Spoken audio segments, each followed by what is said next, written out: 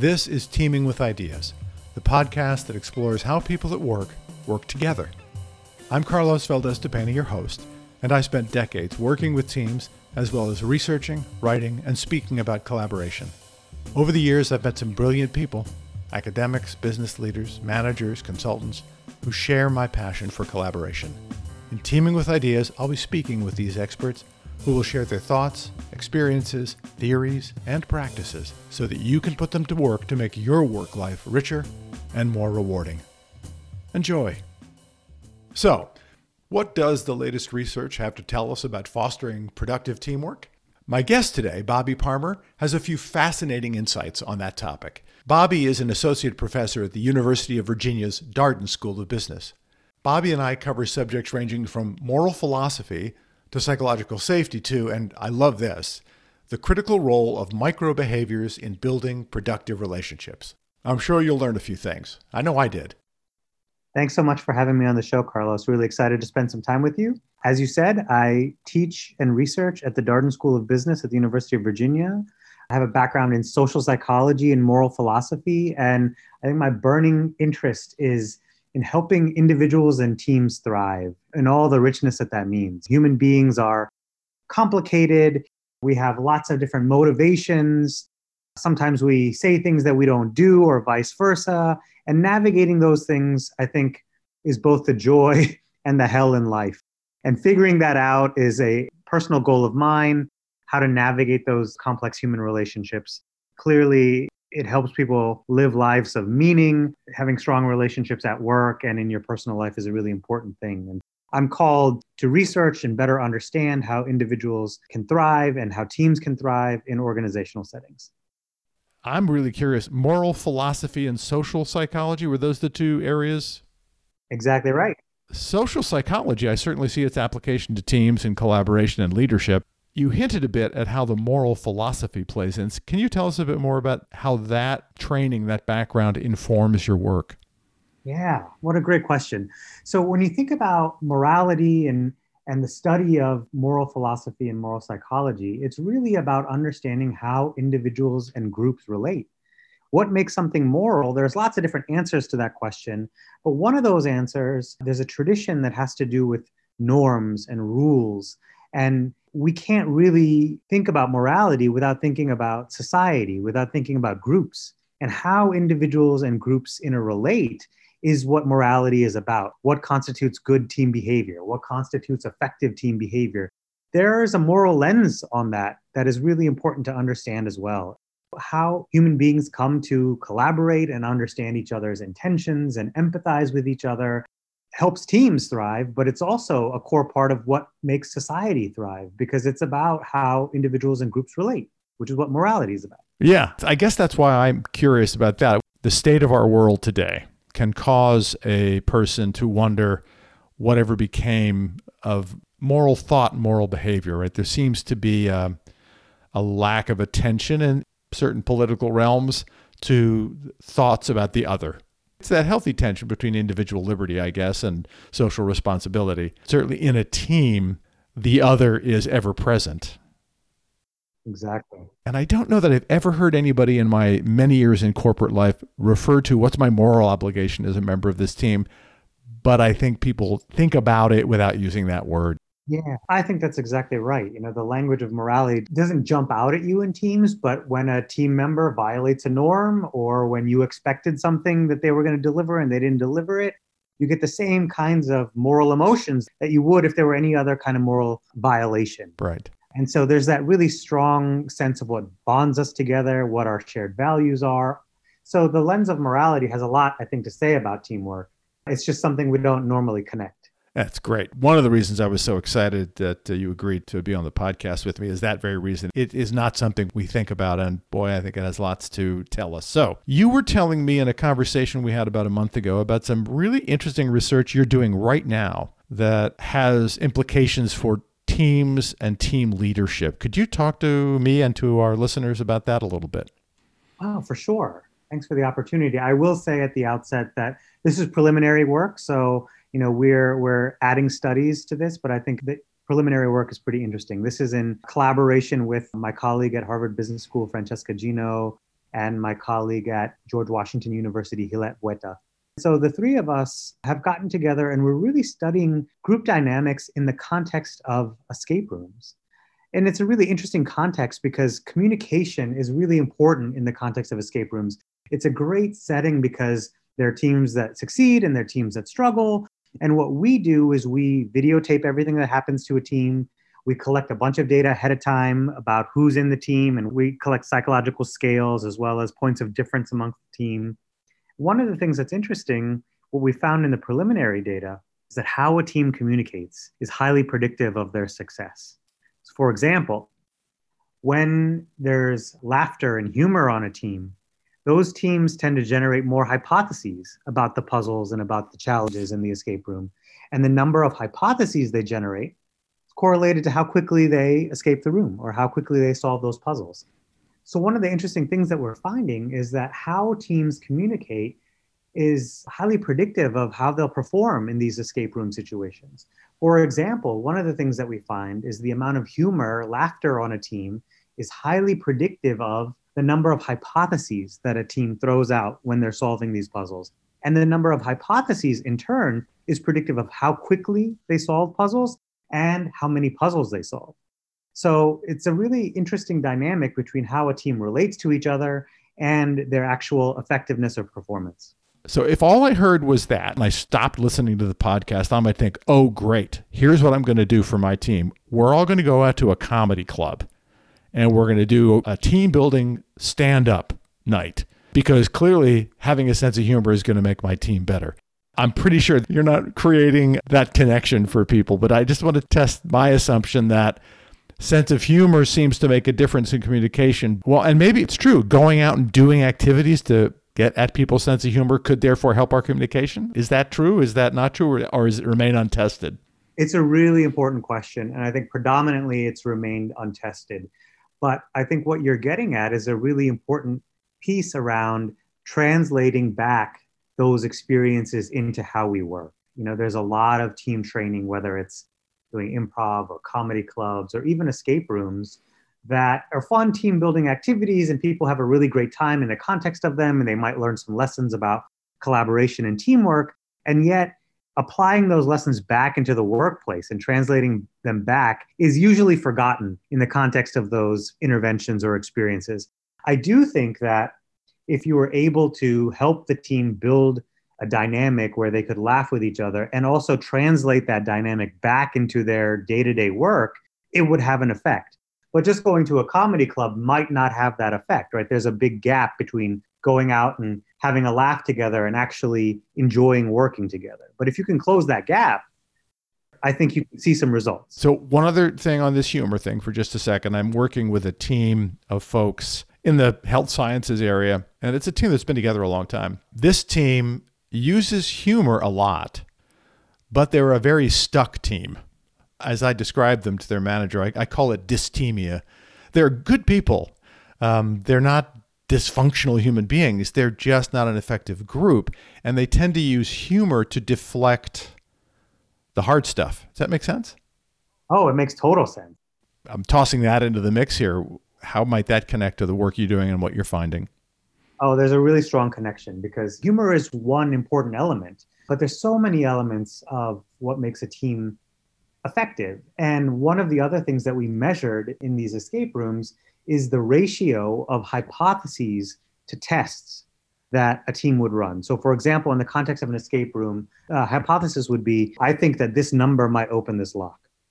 And a test would be somebody actually inputting that number into the lock and seeing if it actually works. There's lots of different kinds of problem solving in the context of teams. You pointed out stuck problem solving. And in research, the way we talk about that is having one hypothesis, but testing it over and over again.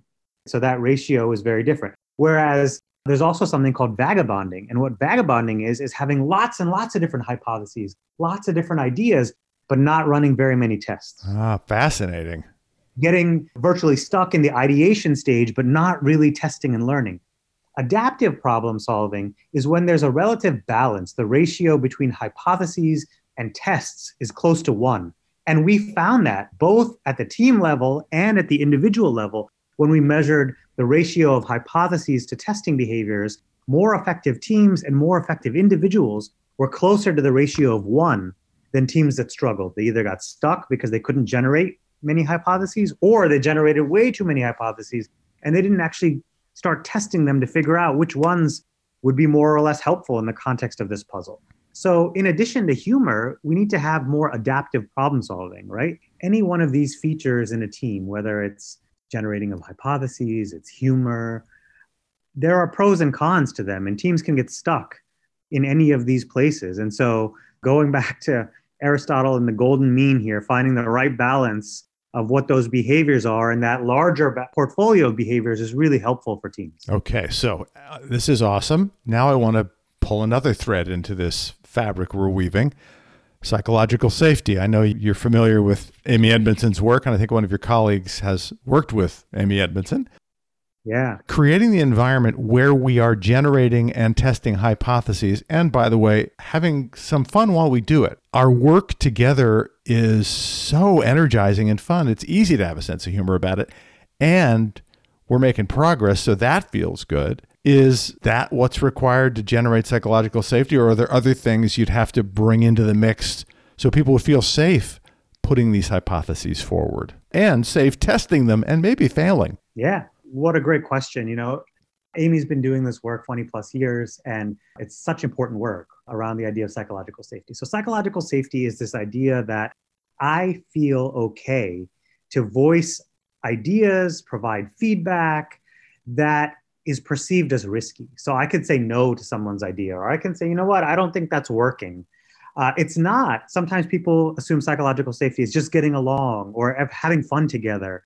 But without that, what we call disconfirming data, without the risk, it's not really psychological safety, right? There has to be a modicum of risk there that makes those behaviors difficult. And Amy's research and the research of so many scholars these days who are studying this particular phenomena shows that psychological safety is really important for lots of different things: problem solving, knowledge sharing, learning, lots of interesting stuff on creativity and innovation, employee engagement, right? The list goes on, which is why lots of organizations and lots of teams are really interested in psychological safety.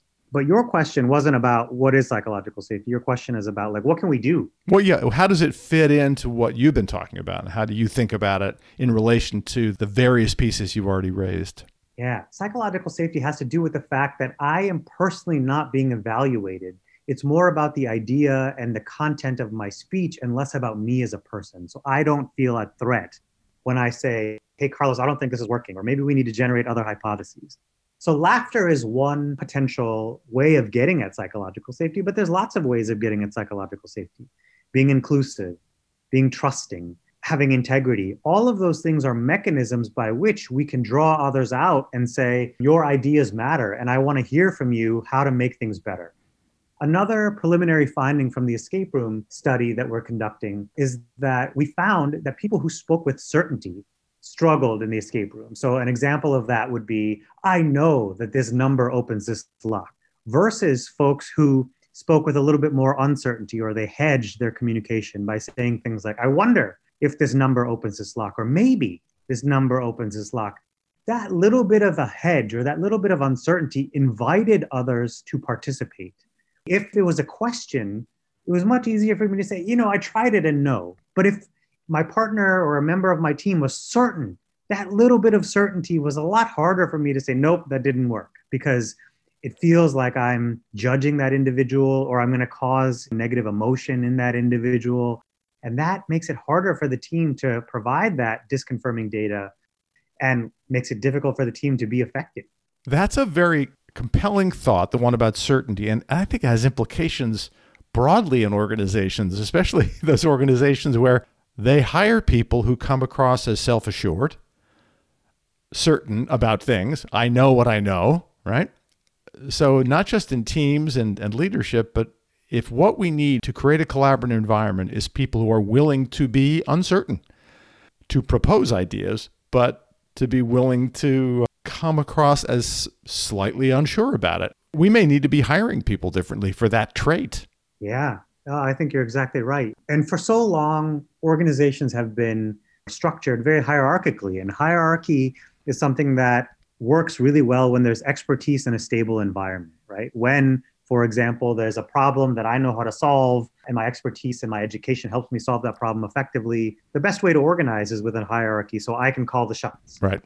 For example, if, God forbid, I have a heart attack in a restaurant and there's a surgeon there who knows exactly what to do, she shouldn't be holding a conversation to come to consensus about how to do it. I hope that she would just know what to do, right? But that's a situation that matches her experience and her expertise. But so many of the problems that organizations face and that teams are tackling are ambiguous, where it's unclear which expertise is relevant or how that expertise is relevant.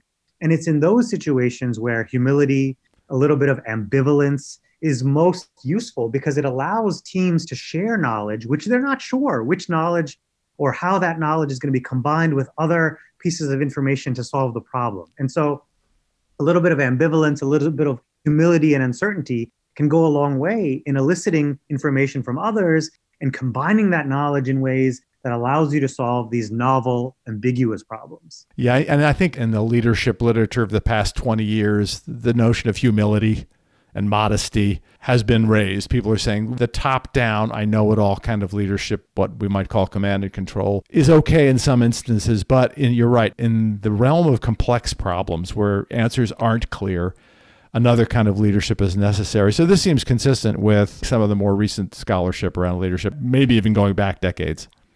Absolutely. It's always nice when you can, confirm findings at different points in time and in different contexts. Yeah. But one of the things that I think is most exciting about the nature of the escape room study is that more and more we're finding that it's not just who's on the team, but it's how the team relates. It's these behaviors about how we communicate, how we elicit, and how we include that are really predictive. And for a long time, team research has focused on who are the right people on the bus. And I think there's something to that, but the right people on the bus are the folks who have a set of behaviors and habits that allow for effective collaboration, communication, and problem solving.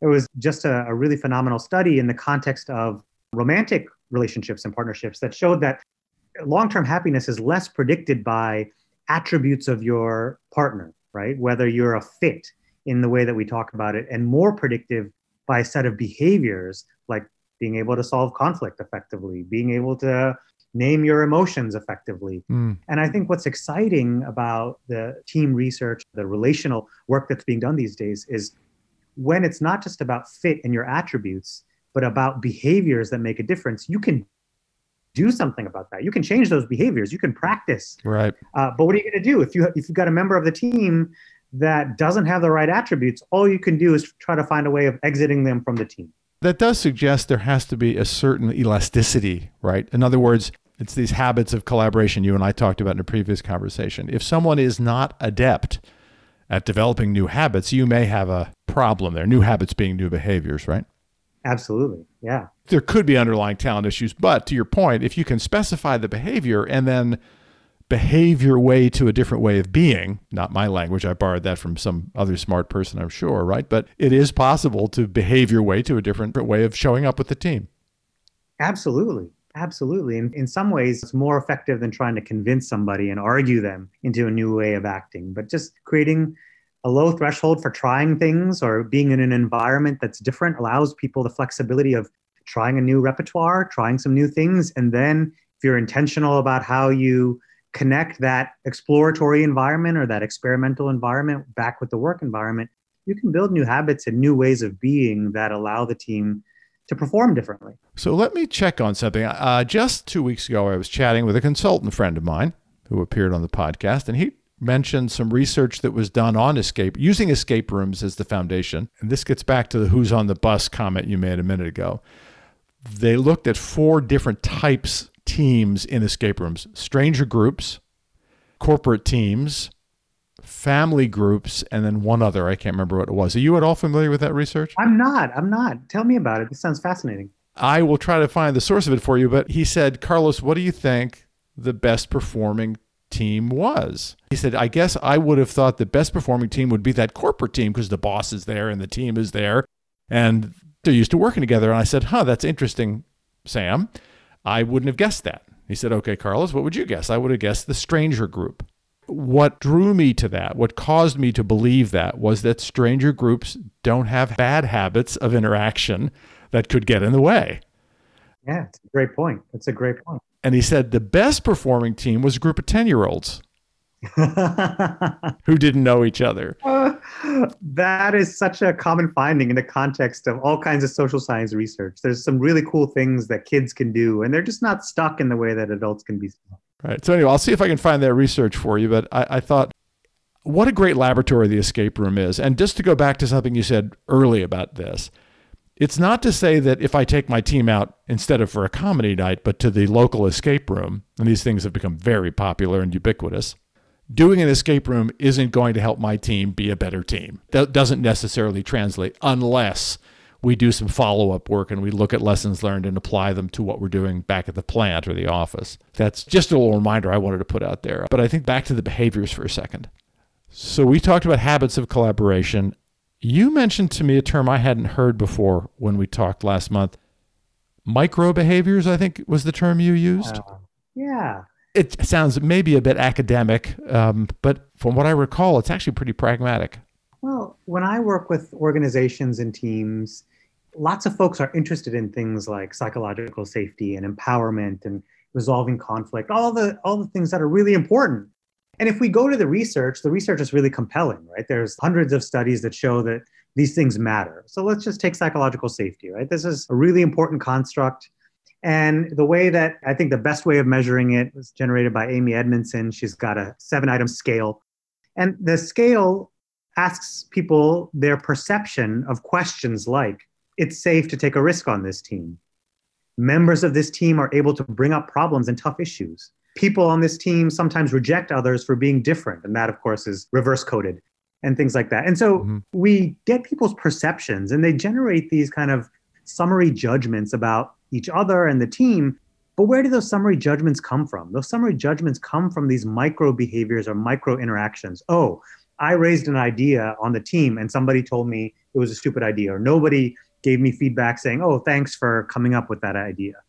And so in these interactions, people are forming these judgments over time. Of course, you can change over time, but it's in these small instances. When somebody comes to you with bad news, how do you handle that? When somebody comes to you with a problem that they can't solve, how do you handle that? So it's those micro moments that psychological safety, that empowerment, all of those things are created from a series of small interactions. And so when I work with executives, when I work with my MBA students, we try to focus on those small interactions. And we try to say, what are the kinds of things that you can do? If you care deeply about psychological safety, how do you react in a situation when somebody tells you an idea that you just know is wrong and stupid, right? Because when you love the idea, it's really easy to bolster the person and build the relationship. It's when the idea is ridiculous that. Yeah, sorry, I have to laugh. It's right. That's a challenge we all face on a regular basis, whether it's with work colleagues or family. Carry on. I need to hear this. Well, and it's that moment when the idea isn't great and how you respond to that response is a lot stickier than the 5 other times where you were super supportive, right? We just know it's kind of a basic fact of human psychology. Negative information is stickier than positive information. I'm sure you've had guests and you yourself, given your considerable expertise, know that in general, it's like a 5-to-1 ratio of positive to even like constructively critical interactions in relationships and in teams.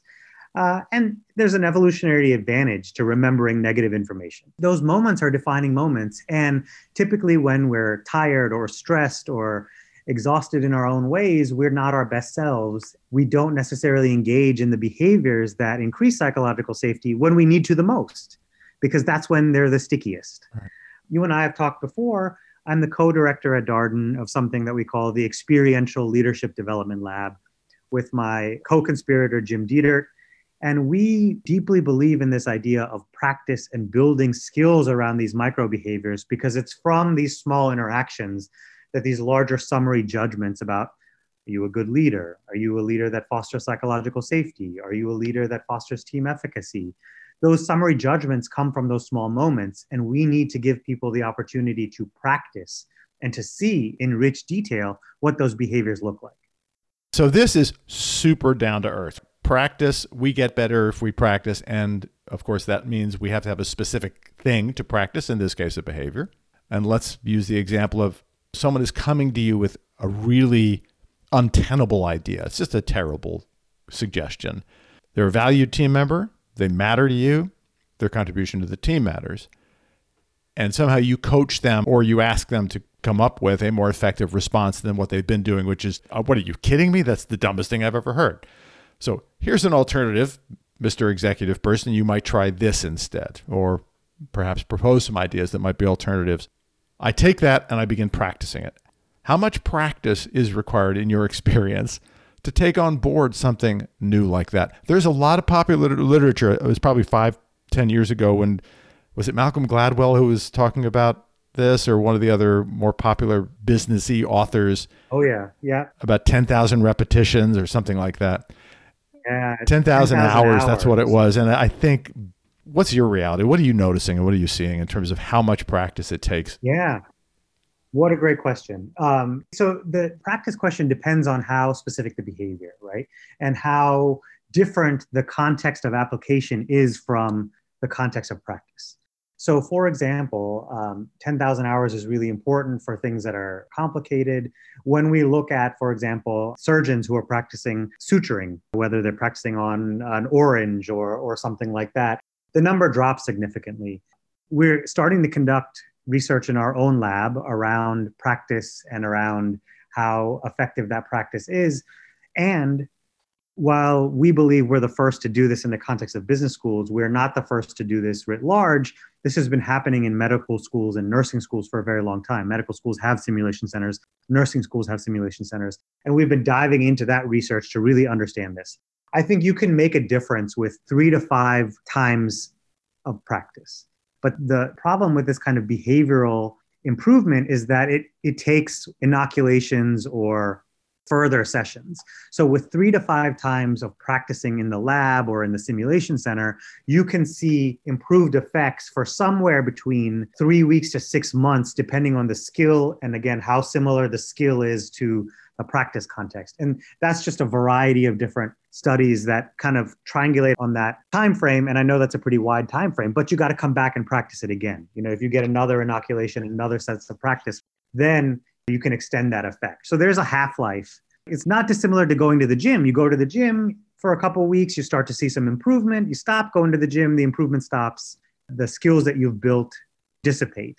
But if you keep going, those skills start to increase. That's a very useful analogy, the gym one. I would not have thought that, honestly. I would have thought if I learned how to say, hey, I really appreciate the way you're stretching our thinking around this topic with that idea, when my initial thought would have been, what a stupid idea. I've learned to say now something else, something around welcoming that idea, welcoming the best aspects of even a bad idea, a possibility. I would have thought if I get the 3 to 5 practice things, I do it with some people over 3 to 6 months, and I'm finding, wow, great results, that it would just stick based on the positive reinforcement, I guess, of people saying, wow, that Carlos is going to be a better leader. But what you're saying is, no, that's not true. I think the context matters a lot. I do think that positive reinforcement matters. I think if this person has taken this to heart and these skills become a part of how they see themselves as a leader, it's something that motivates them, the likelihood of it sticking around longer is higher. Okay. But I think a lot of the research assumes an environment that is less friendly to continually practicing those skills. And so in those environments, there is a half-life that is considerable. But if you're able to, for example, like if other people are saying, hey, Bobby, you've made such a difference. I really appreciate the way that you're reacting to my ideas, or those are reinforcing factors in the situation that can increase the half-life of these behaviors. What I love about this is the relative simplicity of it, really. I don't think it's hard to identify the micro behaviors that may be getting in the way. So raising an eyebrow or sighing heavily at somebody's idea, noticing what doesn't work. So we have the micro behaviors we have to unlearn, and we have micro behaviors we want to take on board. Pretty straightforward and something any team leader could start thinking about and getting feedback on, I would guess. I mean, we can't all go to your lab, right? Oh, for sure. What about unlearning bad micro behaviors, or what about unlearning the less productive or counterproductive ones, the unlearning part? What's the challenge with the unlearning? Yeah. So everything that I've seen in the context of stopping a bad habit or unlearning behaviors that are counterproductive is that an effective strategy is replacing it with a more effective behavior, or at least removing the cue that sends you down the path that is not productive. Understanding what are the cues in the environment. When this happens, I'm much more likely to be short with my colleagues, or have a shorter fuse, or not be as patient, or whatever the negative behavior is. So identifying those cues, getting rid of them, but then also saying, okay, what are some other things that I might do? And then trying those, practicing those.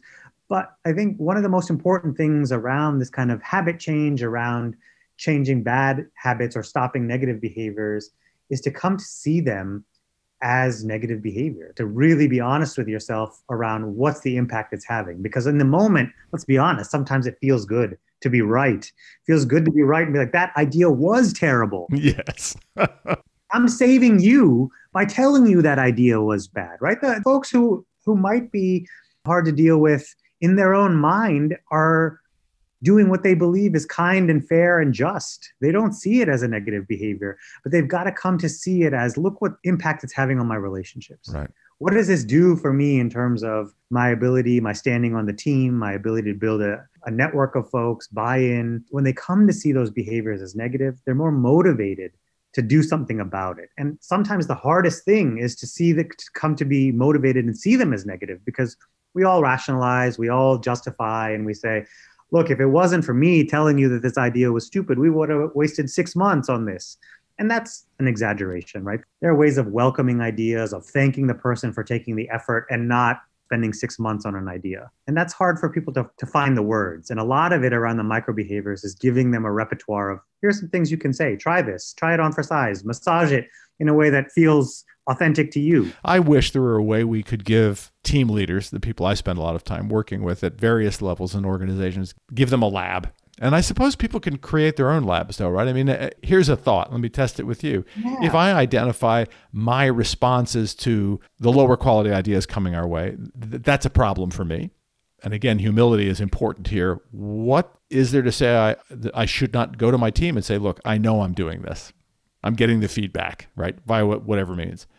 I'm going to be trying a new behavior, working on it over time. I'd love for you to engage with me in that because it'll help us be a better team. That should work. It's probably unusual, but because I don't have a lab, it's one good choice. Are there others? Yeah, I absolutely agree with you. Yes, I think that, one thing I recommend that is free for teams is have the courage and bravery to videotape yourselves. Obviously, there are considerations around confidentiality. You've got to be careful around those kinds of things.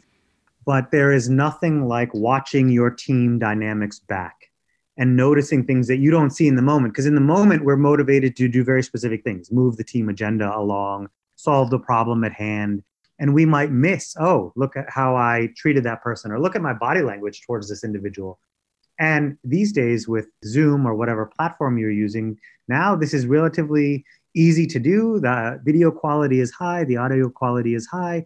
And as a team, you can learn a lot about how you interact and find a couple of opportunities to improve your performance by having the courage to videotape yourself and watch it back. And it takes courage because the videotape is a really strict teacher. It doesn't lie to you as much as you want it to lie. It won't lie. And so you have to watch it back. And it's really hard to watch it back because we don't always act in ways in which we want to, and memory is selective. And so you remember the great things you did, and you might not remember the places where you tripped up. And this is not about perfection. It's about identifying one or two things that you want to work on. Right. I've been, like a lot of people, searching for the silver lining in the pandemic. And there you go. The very wide usage of things like Zoom and Microsoft Teams means we can do that. We have an opportunity to do what great athletes do. I don't know if people in the medical sciences do it or not. And I'm not a huge sports guy, but I do know people videotape their golf swings, for example, or the swing of the bat, right? And that they study these things. Why not? I love it. I grant you there are complexities to be dealt with around it, but hey, every once in a while, we have to stop and say we're getting something good out of this COVID-19 situation, and this may be one of them. Absolutely agree. Well, man, I have like 29 other questions, Bobby, but I won't take up your time or ask our listeners to spend any more time with this podcast. This has been fascinating. I would love to follow up at some point as you continue the research and to see what new discoveries you're making, what insights you're gaining. I think this is incredibly valuable. Thank you so much. Thanks for inviting me on the show. I really enjoyed our conversation. And thank you for doing the good work you're doing. And to my listeners, thank you. And I will see you on the next episode of Teaming with Ideas. Take care. Hi, I'm Janet Aldrich, producer and director of Teaming with Ideas. Thanks for listening. And thank you for the music, John Wallerick and Brent Peterson. If you found this podcast useful, please subscribe, review, and share. Want more? Visit Carlos's blog, Teaming with Ideas, at carlosvdapena.com. Questions? Click on the Contact Carlos button, and we'll answer promptly. To be interviewed on the Teaming with Ideas podcast, visit carlosvdapena.com/podcast-contact and complete the questionnaire. Thanks again for listening, and keep on teaming with ideas.